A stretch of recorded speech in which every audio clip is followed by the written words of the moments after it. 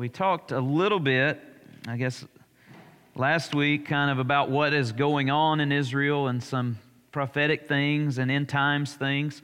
And I don't know if you have any questions, even with what other things have happened this week in Israel, and even as you read your Bible maybe, hopefully this week, and looked at through some of that lens.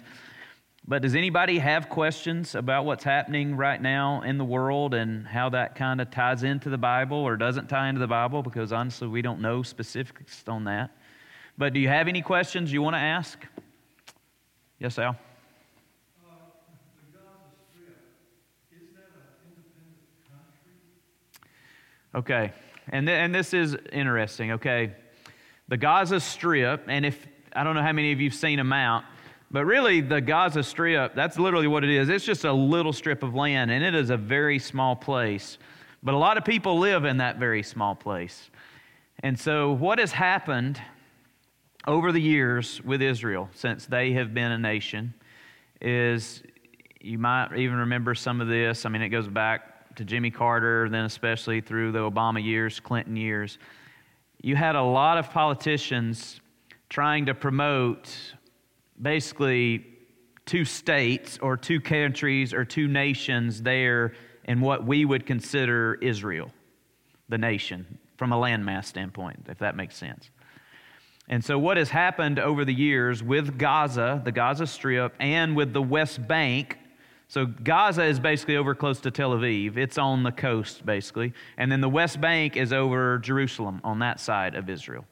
And so what you've had with that is you've had politicians promoting, well, they can have two states or two nations and they can live in peace. Yeah, good luck with that, okay? That ain't happened in history biblically, right? Okay, it's never going to happen.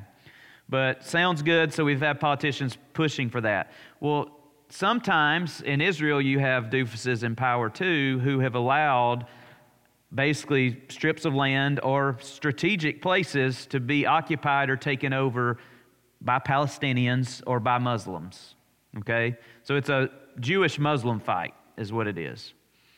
And so because of that, you basically have two nations, but you really don't because they're not considered. Palestine's really not considered a nation. It is by some people, but it's really not a nation. But you have a president, you have a prime minister, whatever they call it.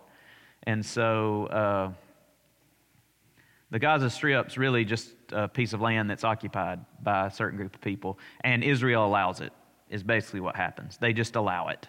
And there is a border, and it's not a good border, but there is a border there, and basically Israel monitors that. The problem is there are Israelis that live right up against that, just like there are the West Bank. And so when you have groups like Hezbollah or Hamas, terrorist groups, they have pretty close proximity to come do whatever they want to, and there's not a lot Israel can do about it unless they put troops on that border all the time. Well, of course, right now, up until the last couple of weeks, it has been a relatively peaceful time. And of course, Hamas, the terrorist group, used that because Israel didn't have their defenses up, they didn't have their guard up, and then that's how they infiltrated the country and kidnapped and did what they did. And so it's just interesting times. And it's crazy some of the ideas people have. But again, all these politicians don't have a Christian worldview. They don't have a biblical worldview. They don't understand history. Most people don't understand history. That's why we repeat it over and over again. So that's kind of, did that answer your question? Okay, good. Yes, ma'am? No.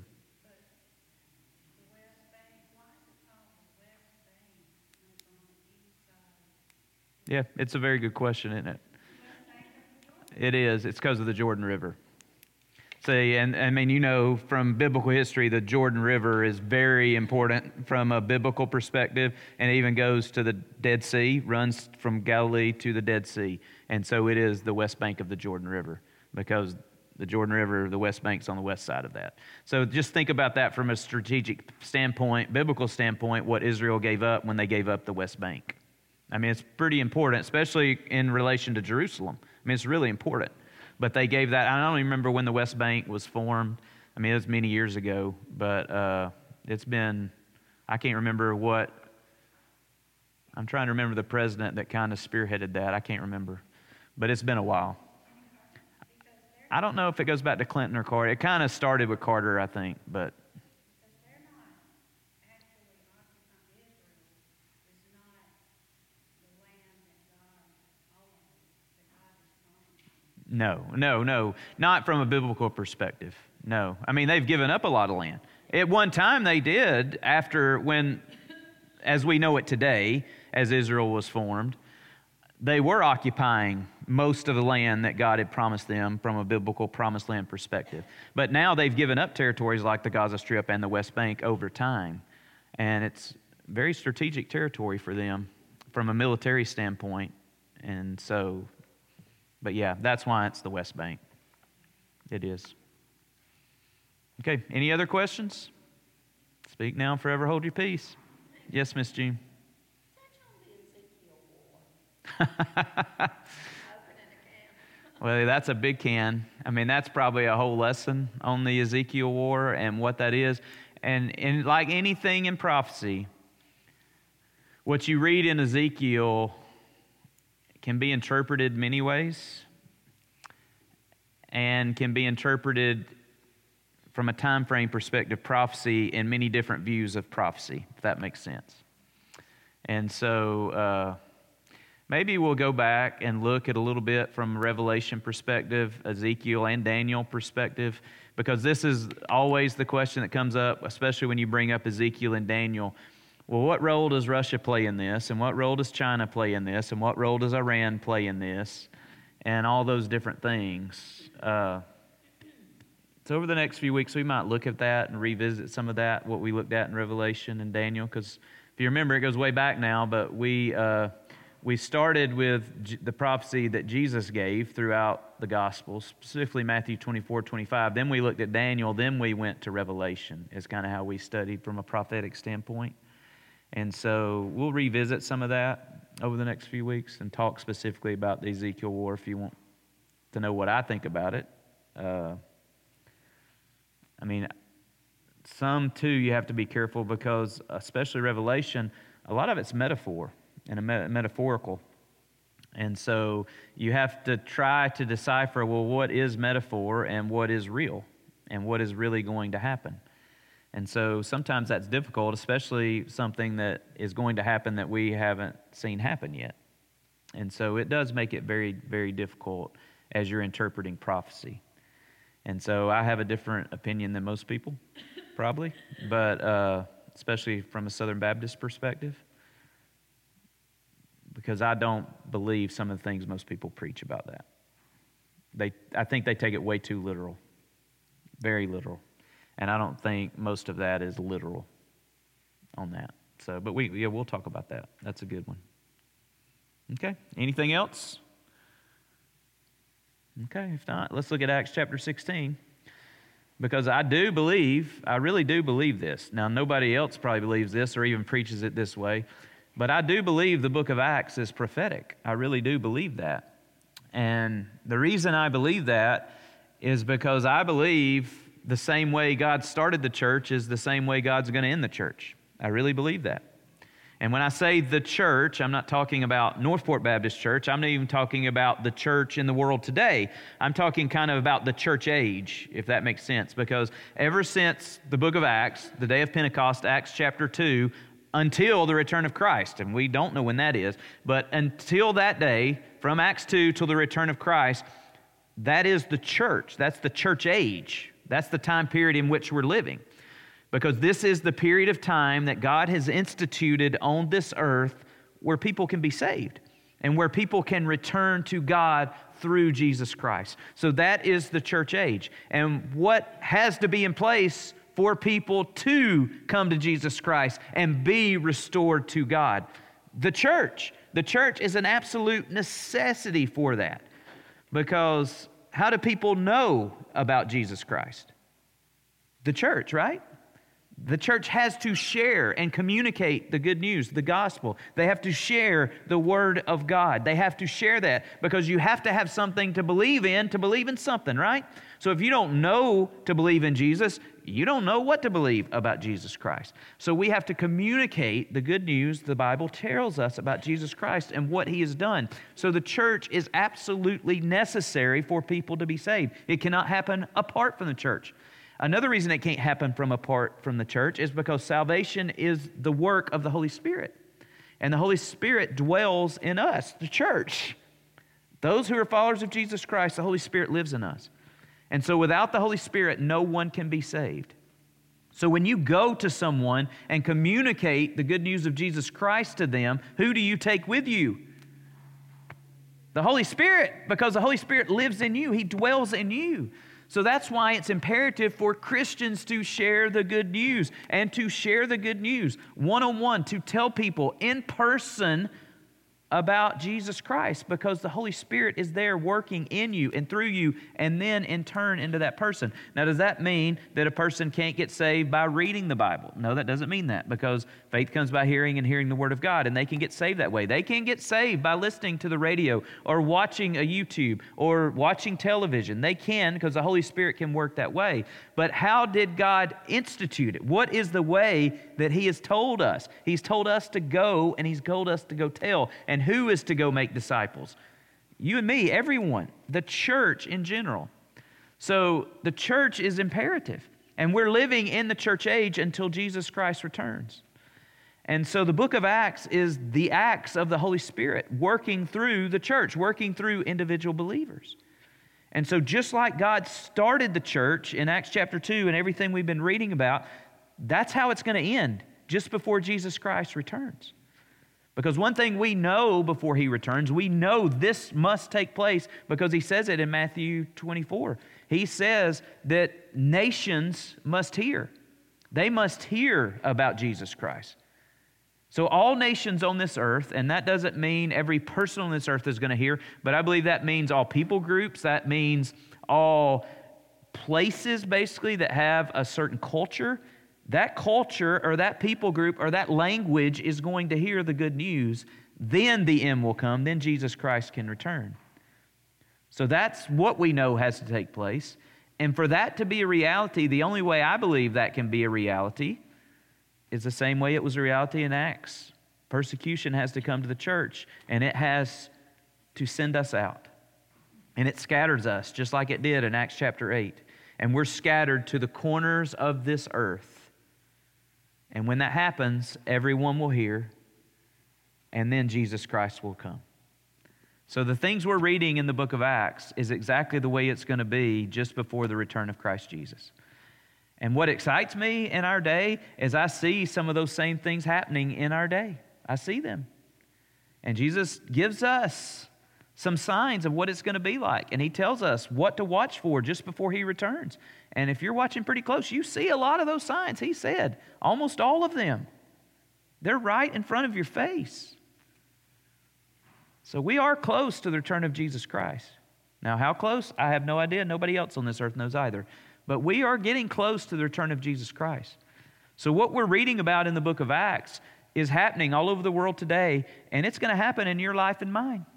If you're still here before Christ Jesus returns, it's going to happen to this church. We're going to be persecuted, and we're going to be scattered, and we're commanded when we are to share the good news wherever we go.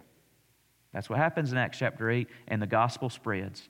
And so we've been reading about the spread of the gospel since Acts chapter 8 all over the world.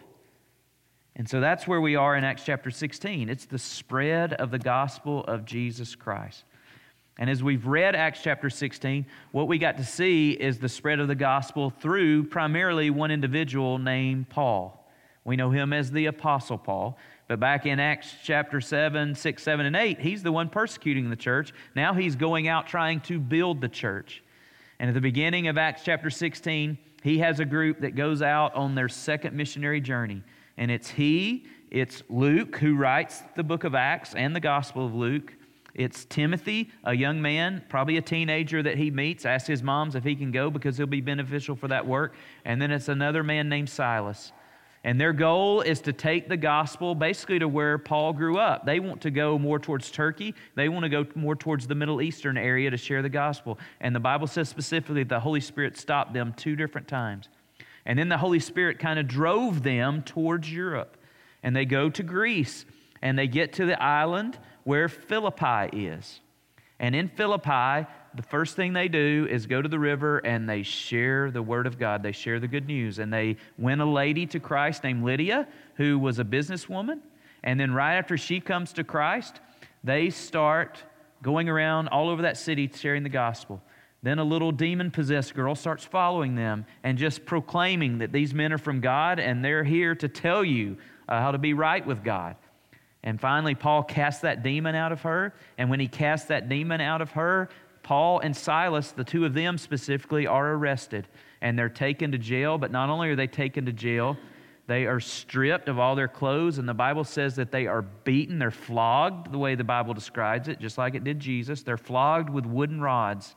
So they're beaten with wooden rods. And they have wounds and they have cuts. They have bruises all over their backs. And then right after they're beaten, the Bible says they're thrown into the inner dungeon. They're thrown into jail.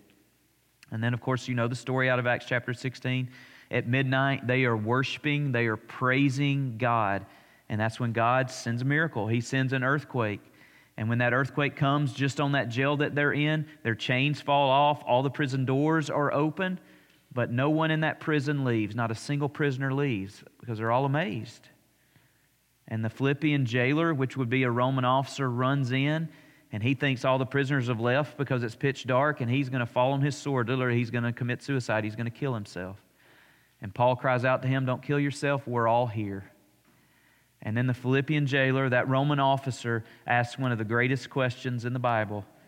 He comes and falls at the feet of Paul and Silas and says, "Sirs, what must I do to be saved? What must I do to be saved?" And so today, we're going to look at that question for a moment. Because as a pastor, one of the questions I get asked, probably more than any other question I ever get asked, and I get asked a lot of questions as a pastor, but one question I get asked a lot is, "John, how do I know that I'm saved? How do I truly know that I'm saved?" And that's important, especially where we live, for 2 reasons. I mean, one of the reasons is just cultural, honestly. If you grew up in the South, especially in Alabama, one of the things that probably happened to you, it's not as frequent now as it was, especially when I was growing up, but you were pretty much born into Christianity if you grew up here, right? And honestly, it is no different than if you were in a Muslim part of the world. I mean, if you grow up in North Africa, somewhere like Morocco or Egypt or somewhere like that, you're born into Islam. And you're Islamic because that's who you are. That's who your family is. You're born into it, right? And so you grow up being Islamic. Well, guess what? The same thing's true in Alabama. Okay, if you're born into Christianity, you grow up being what? A Christian. Now, does that mean you're a true follower of Jesus Christ? No, it doesn't. Because here's the thing. You can say that you're a Christian. You can even know all the things about Jesus Christ. You can even believe that Jesus Christ was raised from the dead and that He died on a cross for your sins. But does that make you a Christian? No, it doesn't. And so I guarantee you, if you go out and do some interviews from people who grew up here, don't go to the college campus where people grew up from everywhere, but if you go here and you ask the question, I guarantee you if you ask the question, "Are you a Christian?" a vast majority of the people are, "Oh yeah, I'm a Christian." And you can ask them, "Well, how do you know you're a Christian?" And they're going to tell you, "Well, I was a member of this church, or I went to Vacation Bible School, or I was in Sunday school, or I was baptized, or my uncle was a deacon, or my dad was a pastor," or whatever answer they're going to give. They're going to have a response to you, right? So it's cultural. You were born a Christian. You grew up a Christian. So in turn, you think you're a Christian. That doesn't make you a Christian. So how do you know you're saved? Well, here's another point and problem, and this is universal, I think. But if there's one thing that Satan can do to pretty much make you powerless and your faith powerless as a follower of Jesus Christ, it is this. If he can get you to doubt, he's won. Right? Doubt, I'm just telling you, from Satan's perspective, doubt is a pretty good tool. Because what is doubt the opposite of? It's the opposite of faith, right? Okay, doubt and faith are on polar ends of the spectrum. Okay, so what is the Bible pretty clear about as followers of Christ? How are we to live our life as a follower of Jesus Christ? By faith, through faith. And I mean, Jesus even tells us, if you have the faith of a mustard seed, what can you do? Well, you can speak to this mountain. Move from here to there, and it will be moved. Does he not say that? Okay, mustard seed's a pretty small seed. Okay, so if you just have a little bit of faith, you can do incredible things for the kingdom of God, right? Okay, so here's a good question. Why isn't the church today doing incredible things for the kingdom of God? It's because we have more doubt than we have faith. And so what is the root that Satan would want you to doubt the most? Your salvation in the first place, right? If he can get you to doubt your salvation, do you really think you're going to have enough faith to speak to mountains? Do you really think you're going to have enough faith to pray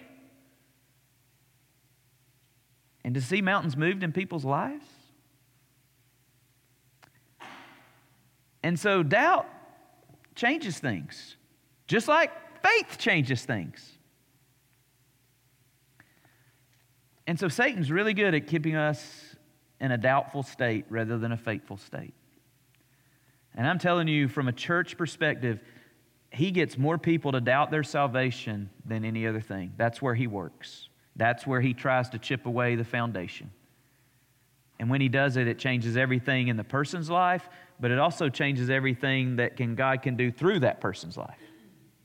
Right? Okay, so how can you know that you are saved? Well, I believe there are 3 marks, 3 evidences, 3 signs, whatever you want to say, that Acts 16 shows us of faith. True salvation in Christ Jesus. Because that's what that guy asked, that Philippian jailer. What must I do to be saved? So let's just read what the Bible says. So look at Acts 16, verse 31. Because this is the reply from the Apostle Paul. This is what he says. Verse 31. They replied, Paul and Silas, they replied, believe in the Lord Jesus and you will be saved along with everyone in your household. Okay, now that's a great statement, right? Believe in the Lord Jesus Christ and you will be saved.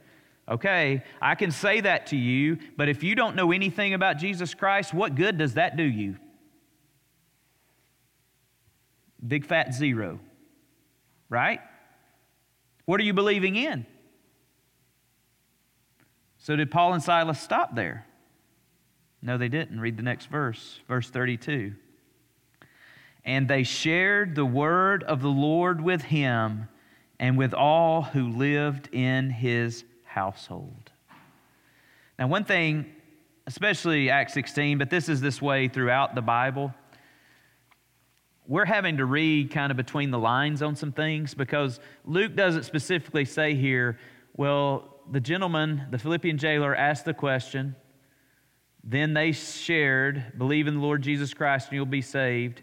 It doesn't tell us like, okay, well, what did happen next? Did the Philippian jailer ask any more questions? Did they get up and walk into his house at that moment? How long did this conversation take as they shared the word of the Lord with him? We don't get any of that. So we have to kind of read between the lines. But obviously here, they went from the jail to the house. Now, this Philippian jailer probably had a house right beside the jail. It would be like, this is just reality. If you grew up in the South, you know most churches, especially when y'all were growing up, had pastoriums, right? Okay, it would be the same thing. So just like the pastor lived right next to the church, the jailer lived right next to the jail. So he would have had a house right next to the jail. So all they did was leave the jail and go to his house.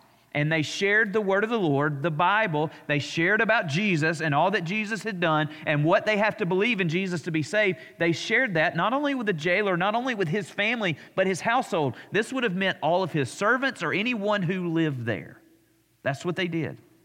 Now, wouldn't you love to know what they shared? I would like to know what they shared. I would love to know what they shared. I would love to know what they told them about Jesus Christ and about the cross and about the resurrection and about all the things. I would love to know that. So we don't know that, but they shared the word of the Lord with them. Why? Why is that important? Because you got to know what to believe in.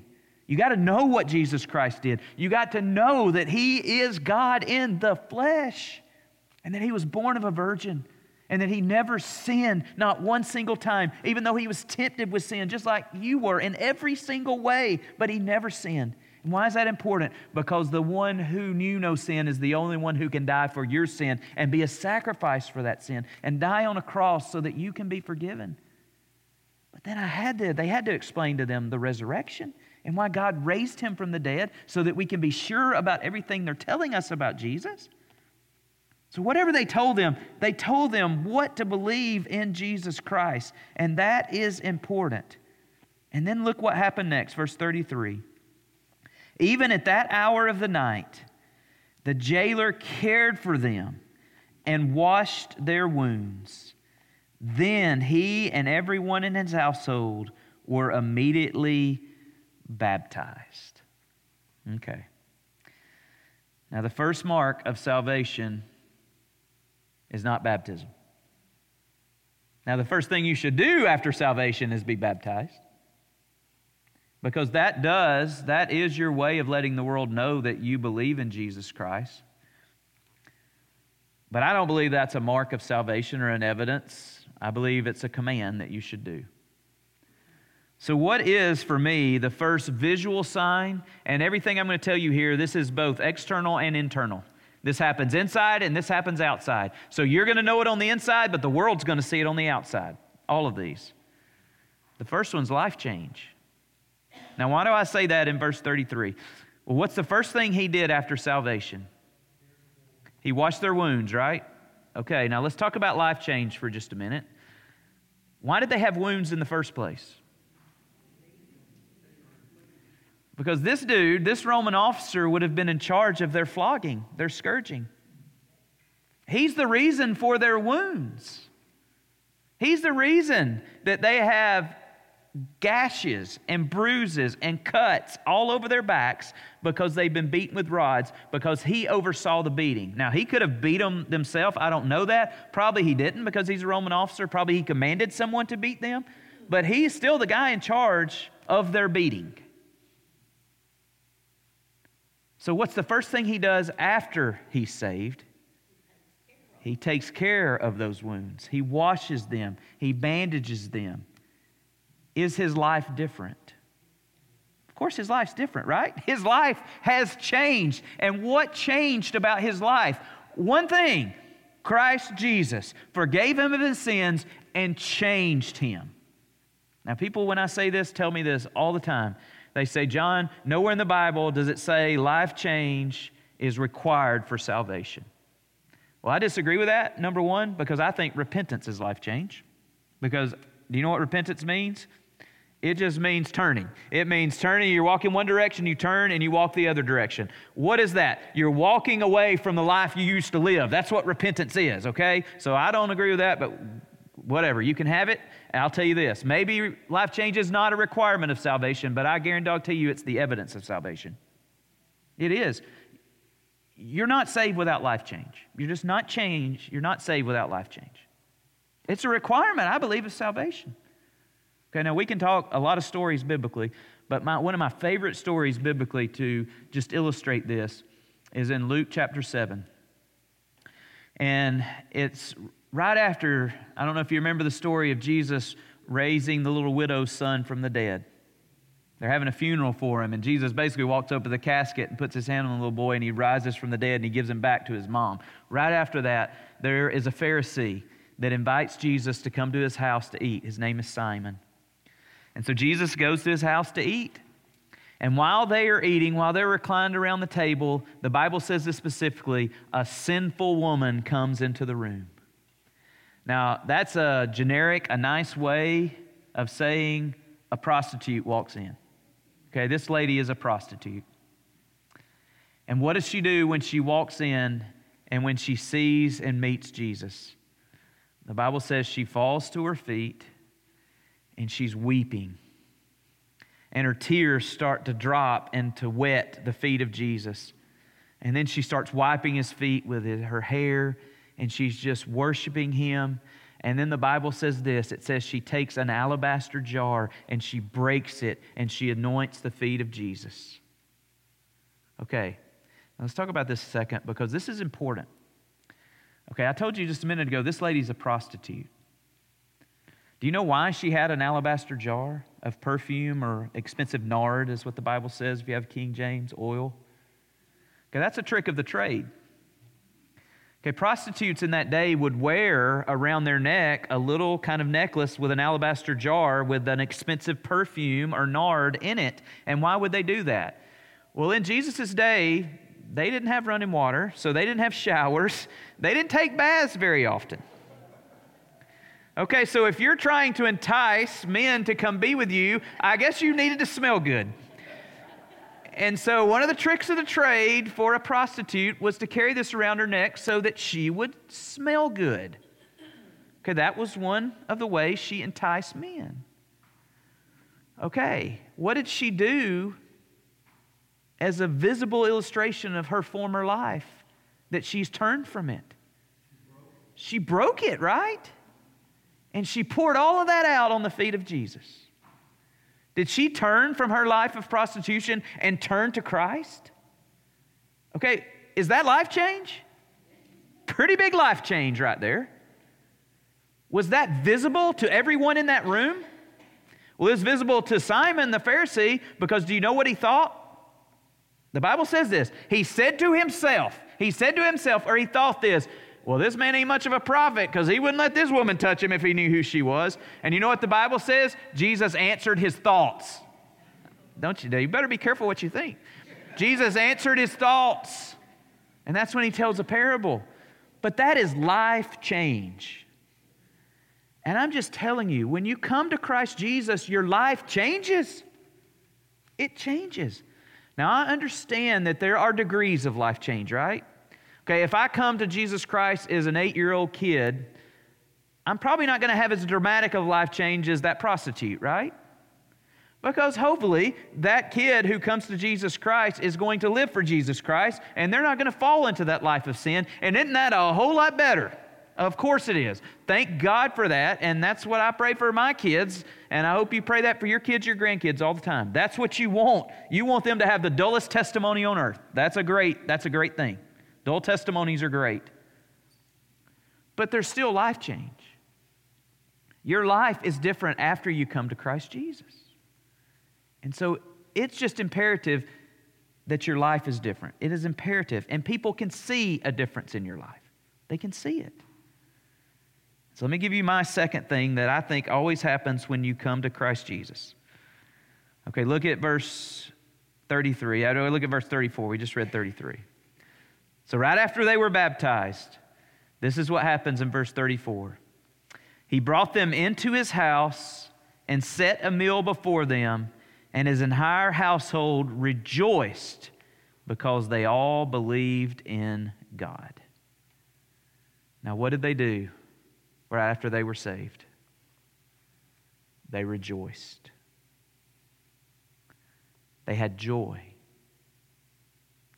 What does salvation always bring? It brings joy. Does it not? Yes, it always brings joy. And do you know why it always brings joy? Because that's who God is. Now, I'm just telling you, we could talk about this all day because Satan is masterful at taking something and turning it and twisting the truth into a lie. And like just we talked about propaganda of war, what's happening right now with Israel and Hamas, Satan is the creator of this, basically. He's the author and master of this. And so one of the things that he has just been masterful about is getting people to have an incorrect view of who God is. And I'm just telling you, even in the church, most people don't see God as joyful. Now, in your life, I'm not going to make you say this out loud, but I want you to think about how you view God. Is the first characteristic you view of God as joy? Probably not.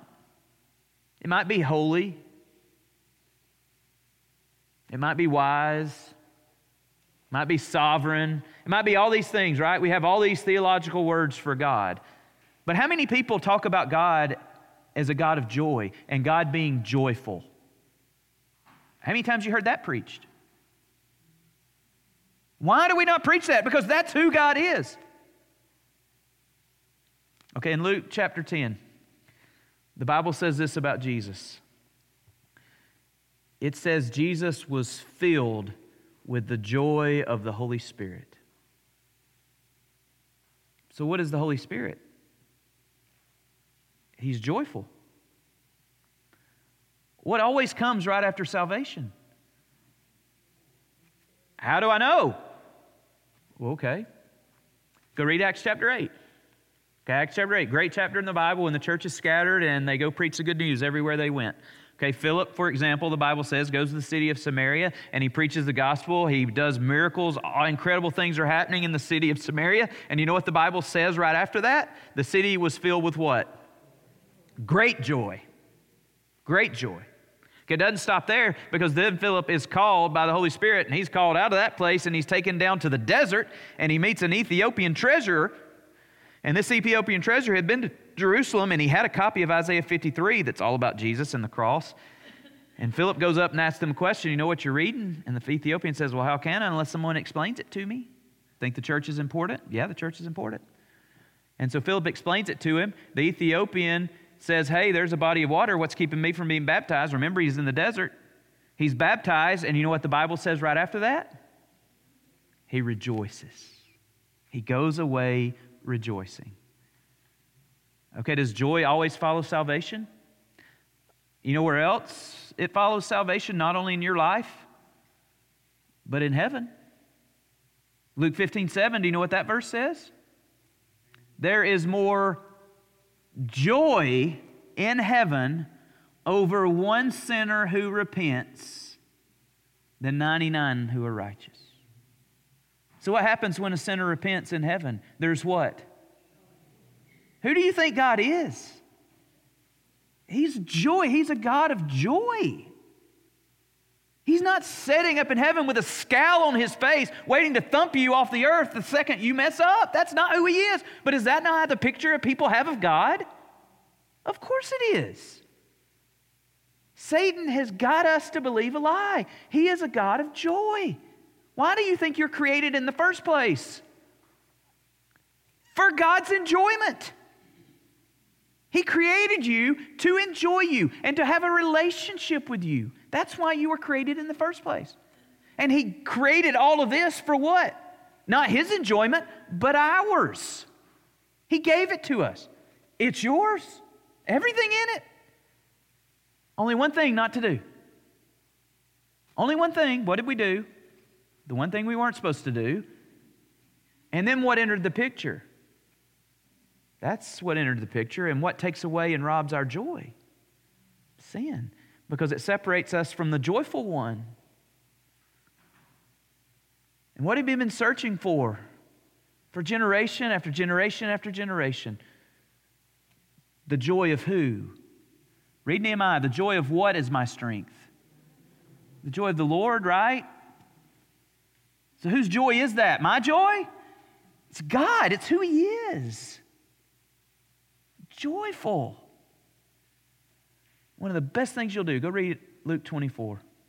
Go read the resurrection story. And go read what happens when Jesus finally comes into that room and amongst all the doubt and amongst all the fear and all the unknown, and he's standing there with the disciples. And he tells them, guys, it's really me. And he lets them touch the wounds and the scars. And then do you know what the Bible says right after that when Jesus leaves? It says they are filled with joy and wonder. And then in verse 52, it says they go away rejoicing. So you see the gospel there? In Genesis chapter 3, our joy is robbed. It's gone. It's stolen from us from sin. But the first thing God does after resurrection, He restores our joy. God is a God of joy. And what are we to be as followers of Jesus Christ? Joyful. What does Paul say in 1 Thessalonians? He says, always be what? Joyful. Be thankful. Never stop praying. Why? Because this is God's will for your life. And then if you don't do that, what does the next verse say? You do. You quench the Holy Spirit of God, who is the source of our joy. Listen to what Jesus says. I mean, Jesus even commands this. John 15, verse 9. Jesus says, I have loved you even as the Father has loved me. Remain in my love. When you obey my commandments, you remain in my love, just as I obey my Father's commandments and remain in His love.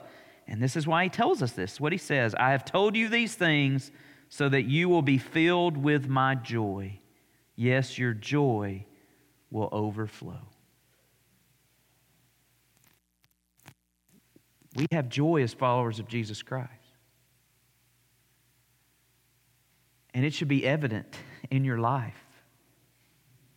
And people should see it because it's a mark of salvation. And I'm just telling you this. One of the reasons that the church has failed, especially in the South, is because there's a lot of people in the church that aren't followers of Jesus Christ. But yet they're in the church.